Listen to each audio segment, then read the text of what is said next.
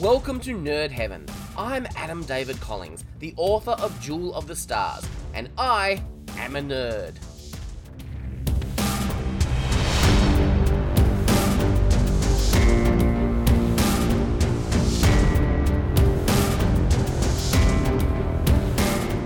This is episode 51 of the podcast. I'm really excited today because we're starting something brand new. We're going to be looking at each episode of Stargate Universe, just as we've done with Star Trek Picard Season 1 and Star Trek Discovery Season 3. This is a very divisive show because it was a significant departure from the previous two Stargate TV shows in terms of tone, shooting style, and storytelling. Stargate Universe was heavily influenced by Battlestar Galactica. It's a much more character-driven show. It's more serialized, and it's got a darker, more serious tone. The show is hardly what you'd call grimdark, but the characters have a lot more flaws than you'd expect from a Stargate show. But in my mind, that just gives them more room for growth. I've loved Stargate from the beginning. I was a big fan of the 1994 film, and I loved both SG-1 and Atlantis. The third series is actually a great launching on point, so if you decided long ago that Stargate wasn't for you, it's worth giving SGU a try. Now, a little note for those of you watching on YouTube. I recorded the bulk of this episode a few months back, before I decided to show live action video on the YouTube version of the podcast. So for the bulk of this week's episode, and next week's episode, you won't have to look at my ugly mug. Lucky you. But by episode 3, it'll all be back to normal. The description on Gateworld reads, "When a research team is forced to evacuate their secret base, they find themselves on board a derelict ancient vessel that is many galaxies away from Earth." This episode was written by Brad Wright and Robert C. Cooper. It was directed by Andy Makita, and it first aired on the 2nd of October 2009.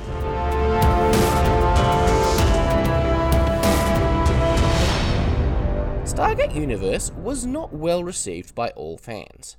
Many bemoaned the lack of humour, the darker, grittier tone, and the more morally ambiguous characters. But let me be very clear about this. Not everyone disliked the show. Many of us loved it, and still consider it our favourite Stargate show to this day. And I'm talking people who loved SG-1 and Atlantis. But it is a different show, and may appeal to a different audience with different tastes.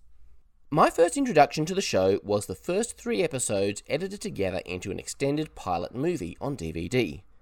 It would be months, maybe a year, before I would get to see the rest of Season 1. It's hard to put into words just why I like this show so much, but this 3-part pilot really grabbed me with both hands and wouldn't let go. The gritty, realistic tone of the show just felt like a breath of fresh air to me. And the wonder of them being on this ancient spaceship so far from home with no idea what it was all about. That captured my imagination. I love the character focus. SG-1 and Atlantis both followed a similar pattern in terms of their characters. They both had a 4-person team who went through the gate, plus a commander and support staff back at their home base. Universe broke way out of this mould. These people are not the best of the best. They're not all military. They're definitely not supposed to be on this ship. In that sense, I get quite a Farscape vibe from the show. These people are not a crew. They're a collection of people who have been forced together under unusual circumstances and forced to live and struggle together. So of course, there's going to be conflict. Add to that, Colonel Young is no Jack O'Neill. He may not be that great an officer, and he admits this himself. But he tries. He really does. And we see a lot of growth in the character over the 2 seasons. And Dr. Rush, well, he's brilliant, but a very, very flawed man. Seriously, I eat this stuff up. It's great. But let's actually look at the episode. It begins in space. A ship jumps out of hyperspace and slowly approaches the camera as the credits roll. We've never seen a ship like this before, but we'll soon come to know her as Destiny. You get to see a whole lot of detail on this ship as the camera zooms in. It's nice to see a Stargate show in high definition. It's all pretty ominous. The ship is deserted. But then we pan into the gate room and see the gate spinning. And then the wormhole engages and people start flying out of it. It's a mysterious beginning. We have no idea what it's all about. This first episode makes very effective use of non-linear storytelling. We keep flashing back and forth between the Destiny and the earlier stuff that explains how our characters got there. At this point, we're wondering about these people. This is not your typical SG team. We've got military, some guy in glasses dressed as a civilian, and a teenager in a red t-shirt. The opening makes us hungry to know more. But we can tell straight away there is something ominous about Dr. Rush. Everyone else is panicking, but he's looking around this ship with quiet lust and a dark satisfaction. The last one to come through is Colonel Young. He hits his head pretty badly and passes out, after placing Lieutenant Scott in charge. We won't see him, other than in flashbacks, until the second part when he wakes up. The episode does a good job of showing visually that this is a much older Stargate, earlier technology. The whole gate spins, which is different, and when the wormhole closes, it vents out all this steam as if the gate struggles to cool itself. The ship jumps back into hyperspace, but we have no idea what's going on at the time. We just see a weird stretching effect on the picture, and the characters react with the same confusion we do. Then we flash back to Eli, playing a video game. He solves a difficult puzzle, and the next thing you know, Jack O'Neill is knocking on his door with Dr. Rush. It seems they embedded a top-secret program in the game, and Eli solved what nobody else could. Lucky him. I love Jack's reaction here when Eli disbelieves them and is hesitant to sign the non-disclosure agreement. Jack's got no time for this. He can just beam Eli up to the ship. No worries. This is a risk, of course, but I guess if he still doesn't sign, nobody's going to believe him. But I think Jack knows people well enough to know he'll sign. The ship is the Hammond, named after the late General Hammond. We learn a little about Eli. We know he's not unemployed because he's lazy. He's a genius, but his mother has health issues that require him to look after her. The ship is leaving orbit to travel to another planet, but Eli would at least like some pants before they leave. And this is a good reminder that while this show is much more dramatic and serious than SG-1 or Atlantis, it does have humour. This line from Eli is pretty funny and nicely in line with the type of humour we often got from Jack O'Neill. There's a nice sequence where Eli watches a bunch of training videos, hosted by none other than Dr. Daniel Jackson. This is a good way to get up to speed with all things Stargate, both for Eli and for the audience who may not have watched the previous shows. We also get some important backstory. Ancient ruins were found on an alien planet 2 years ago. There, they found a 9-symbol address. We know that the gate addresses within the local galaxy contain 7 symbols. 8-symbol addresses call gates in another galaxy, like an area code. But the Stargate has 9 chevrons. So what is the meaning of the 9th symbol? Nobody has ever managed to successfully dial a 9-symbol address. Eli gets to call his mum on the phone. He tells her he's doing some top-secret work for the Air Force. She is up on her feet walking around the house, and it looks like she's wearing a uniform of some kind. So she's got a job. So I'm confused as to the nature of her sickness and why it prevents Eli from pursuing his career. It seems if he got a job, he'd be able to help pay for her medical expenses.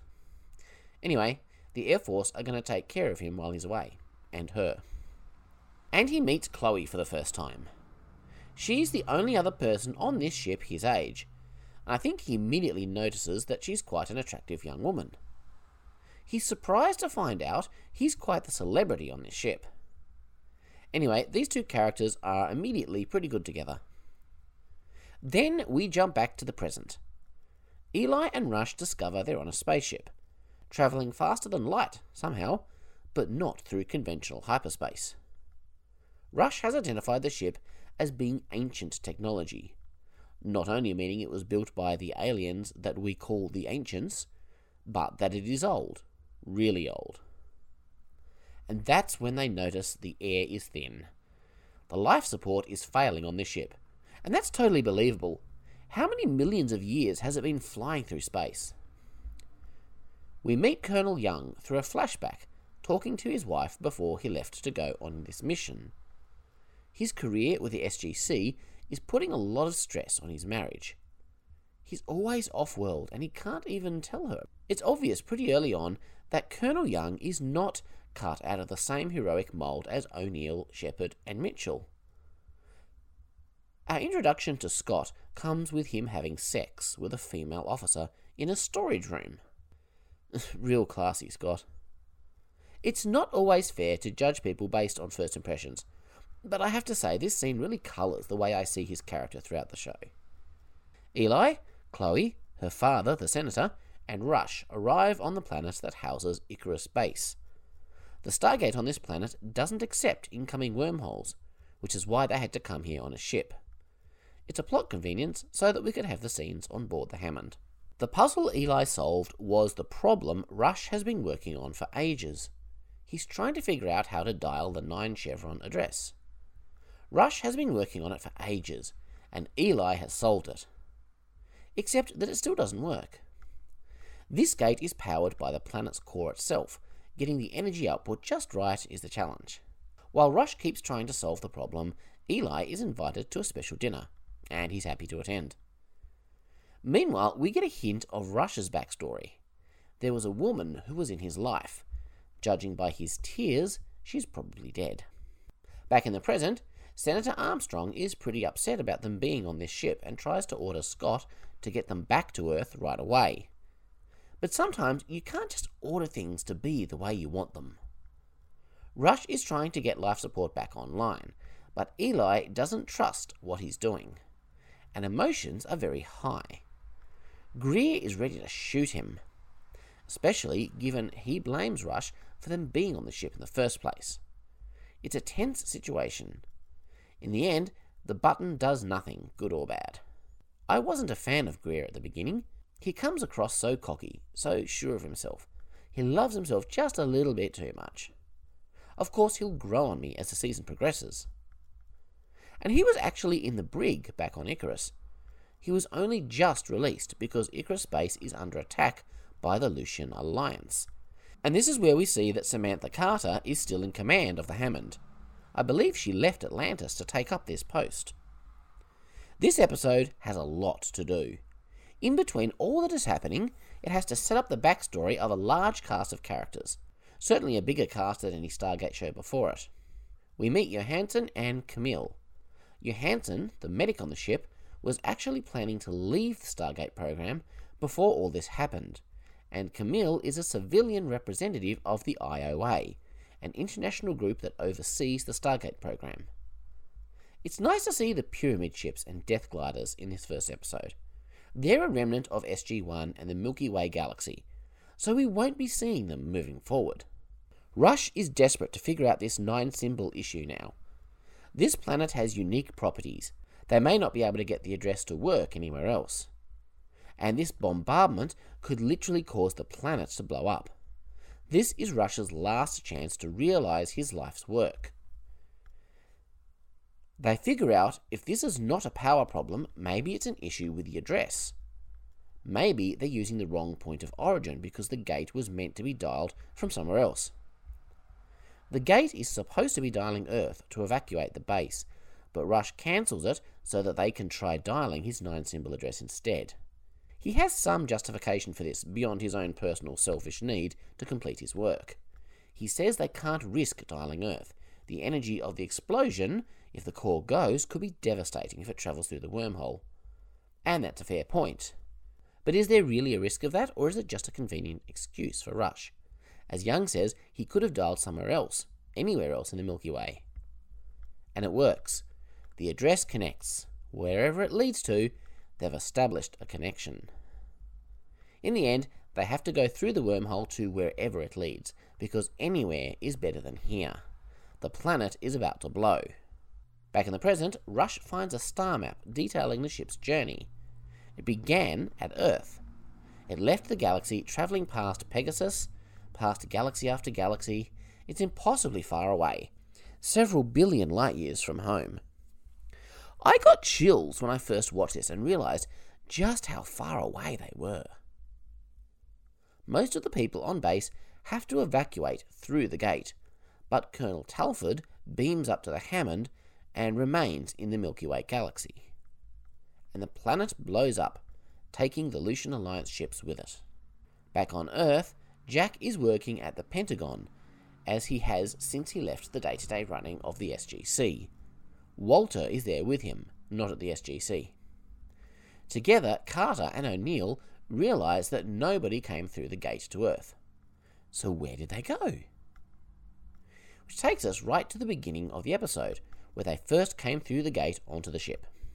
And that's the end of part 1. So, they're going to explore the ship, looking for whatever they can find. Scott is taking charge. I like how they acknowledge that this ship is really old and there could be parts that are damaged or dangerous. And then Scott looks at the woman he was having sex with in the closet and says, "You're James, right?" Ouch. She gives him a death stare and says, "Yes, Lieutenant." Scott has had her, and now he's ready for his next conquest. We'll see who that is later. I really feel for James in this moment. Scott's clearly trying to pretend he doesn't really know her, but it feels more than that. Like he's just brutally tossed her out. Of course, no one is buying it. Greer can see exactly what's being said here and what's not. Scott finds a door he can't open and orders Eli to open it. The other side is a room open to vacuum. There's a big hole in the bulkhead. Another great reminder of how old and unmaintained this ship is. It's a dangerous place. Meanwhile, Rush gets out a device. One part of it might be familiar, the stone. Yes, this is an ancient communications stone, like the one that first sent Daniel and Vala's minds into the Ori galaxy back in SG-1 Season 9. Although the base plate is human technology. The device allows two people to swap bodies across unimaginable cosmic distances. This was a very cool addition to the Stargate universe. It allows the crew, stranded on Destiny, countless galaxies away, to communicate with people back home on Earth. Even have little visits home. And we get a little cameo from Dr. Lee, who appeared in both SG-1 and Atlantis. Apparently, like most of the former SGC staff, he's now posted at the Pentagon in Washington with Jack. I can't help but wonder if the SGC is still operating in Cheyenne Mountain. Remember, last we saw of Atlantis, it was on Earth, and Pegasus gates take precedence over Milky Way gates, meaning Atlantis could be the new SGC. We don't know if the city ever returned to Pegasus. We know there were plans for it to happen in stories that were never shot, but in terms of on-screen canon, it's a total mystery. So Rush swaps bodies with Dr. Lee and is effectively now standing in a room in the Pentagon. After his conversation, which you'll notice we don't actually see, he goes and informs everybody that there is no hope of rescue. The only means to dial this ship from the Milky Way galaxy was destroyed. And then he says, "In light of my knowledge and experience, General O'Neill has placed me in charge." What do you think was really said between Rush and O'Neill? I don't think they ever outright say it in this episode, but it becomes pretty clear as the season goes on that Rush is outright lying about being put in charge. He seems pretty hesitant to allow Senator Armstrong to use the stones himself, but the good senator is not in good shape. Camille doesn't recognise Rush's authority.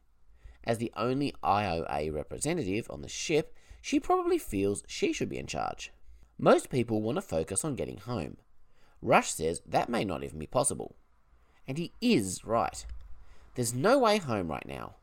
Their primary focus needs to be on making the ship habitable and safe. That will keep them alive in the immediate term. But Rush has his own reasons for not wanting to find a way home. He's spent his entire career trying to get here. Going home is the last thing he wants. And as we get to know him better, we'll learn that he's not above putting his own needs before the needs of everybody else. Scott is able to salvage a situation that's on the brink of turning into a riot. Colonel Young has put him in charge of all military personnel.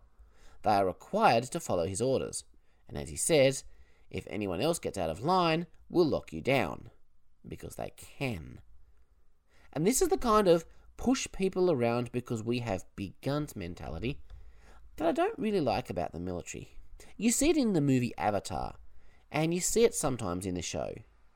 But I'm not sure it's representative of the real military.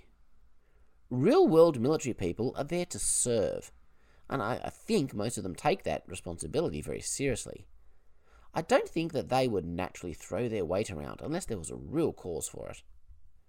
Anyway, Scott has Rush's back for now, because he knows they need him, but he warns Rush to try dialing the gate back to Earth. He already knows Rush has his own agenda. Colonel Young finally wakes up. Johansson is treating him. She brings him up to speed on the situation. When he learns that Rush claims to be in charge, he won't have a bar of it. But he can't do much because he can't feel his legs. Johansson thinks it's temporary, but she's not a doctor as such, she's a military medic. We know that Johansson's tour of duty has ended. She had a scholarship to study something. She shouldn't even be here. Bad luck. If only she'd left Icarus a day earlier. We see a Kino for the first time, a little ball floating down the corridor. Eli found them. They're remote control flying drones. Eli named them after a Russian rock band, I think. He says, I named it after the Russian, and then Scott cuts him off. But a Google search for Kino Russian leads us to this band. I'm not sure if there's any significance to flying cameras, or if Eli just likes their music. If anybody knows more, let me know in a comment, or an email to adam@adamdavidcollins.com. Anyway, they have a whole supply of them on the ship. They'll prove useful to check out what's on the other side of the Stargate, much like a MALP.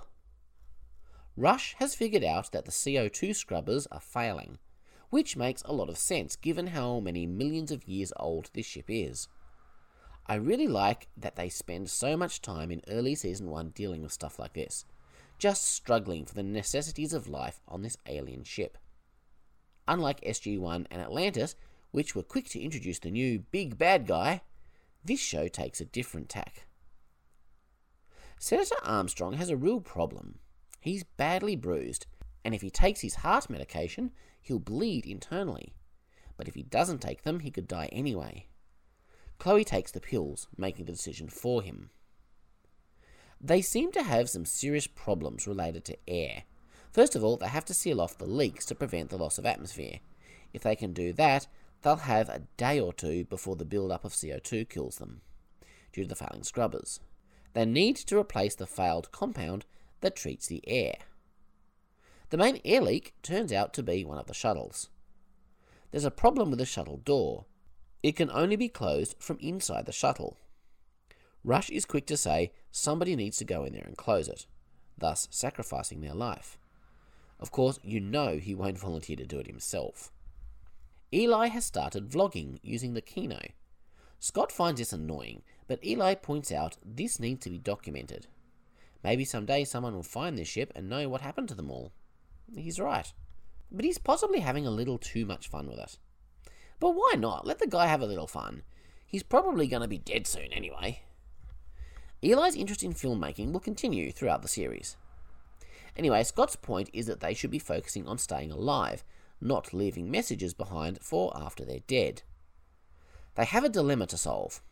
Who is going to give their life to seal the door? Rush is immediately coldly pragmatic about it. He looks at the list of people, noticing those who are injured. He wants to find out which ones will have valuable skills that could come in useful.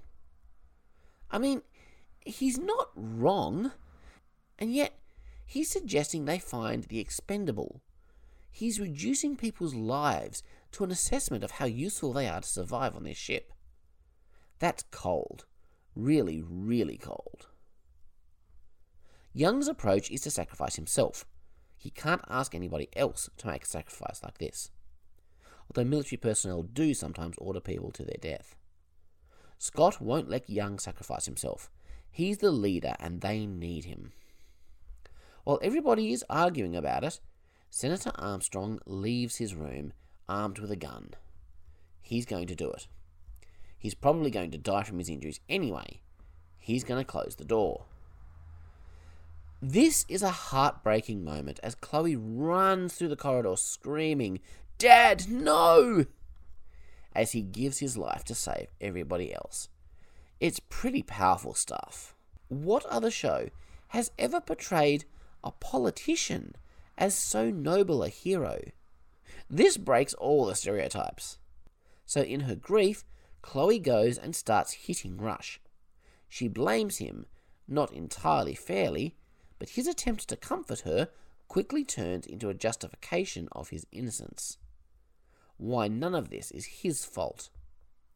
Rush admits that as human beings, everyone is invaluable, which I agree with, but I'm not sure he really believes that.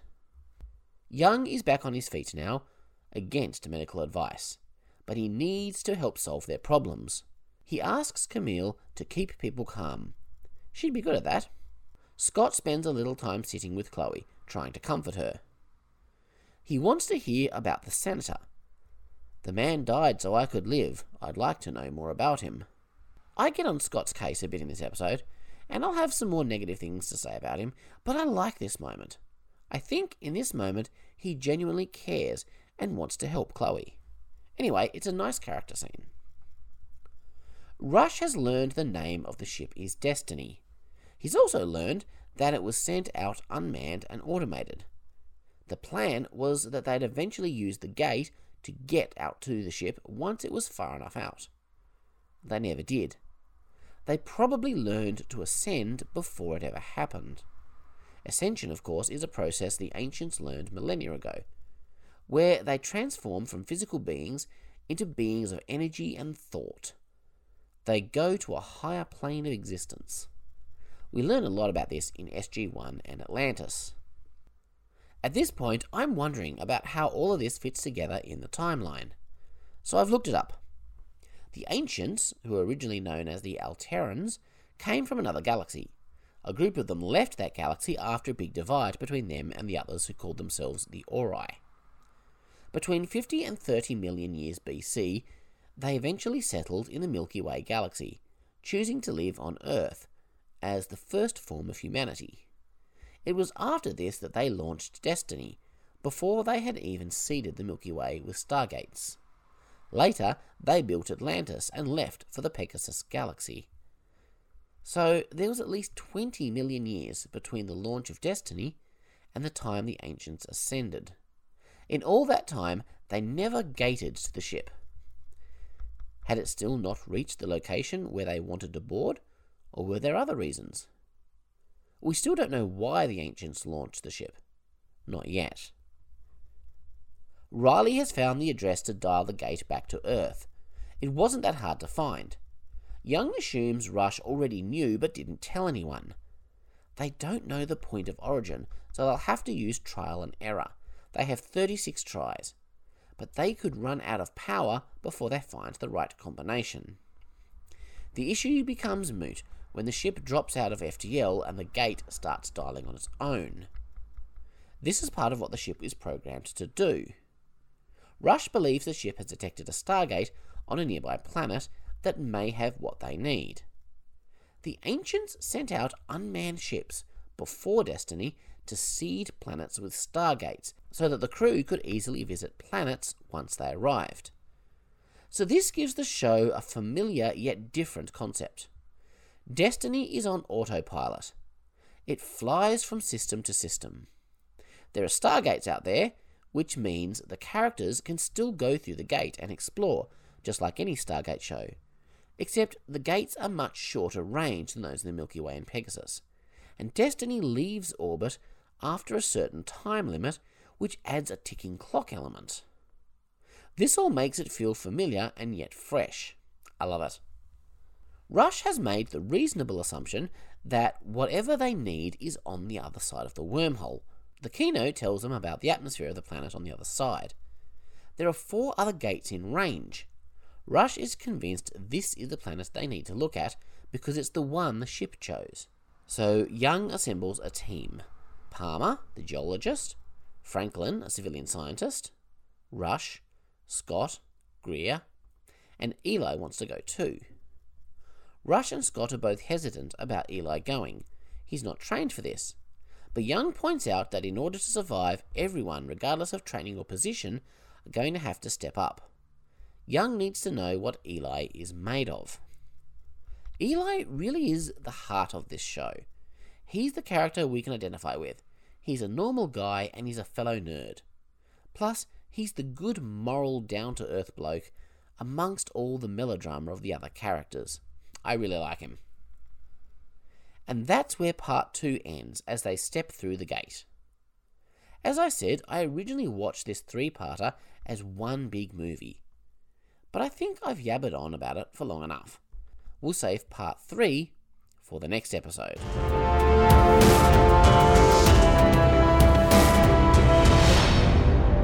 I should be out getting some steps for my Walk to Mordor challenge, but it's so hot at the moment. Summer doesn't usually hit Tasmania until January, and it's definitely hit in the last couple of days. Maybe I should swim to Mordor. I will do another Walk to Mordor episode sometime, but probably not for a little while. If you're new here, you may be interested to hear about my book series, Jewel of the Stars. Just like Stargate Universe, it focuses on a group of people trapped on a spaceship, who weren't planning for a long-term voyage. Unlike Destiny, it's a luxury cruise ship. They were only supposed to be on board for a week, but while they were away, Earth fell to an alien invasion, so now they can't go home. They're travelling through unexplored space. They may be the last free humans in the galaxy. The series is structured like a TV series. Seasons of 6 episodes. Each episode is a 30,000-word novella, so while shorter than a novel, it's still a decent read. There is an ongoing story arc through the whole series, but I aim to make each book a satisfying experience in its own right. You can check out the first episode for just 99 cents by going to books2read.com/jewel, and that's the number 2. Or you can get a free prequel story by going to adamdavidcollins.com/free. And there's a G in Collins. It's Collins with a G. Always got to tell people about the G. I'll be back next week to talk about Air Part 3. Until then, have a great week. Live long and prosper. Make it so.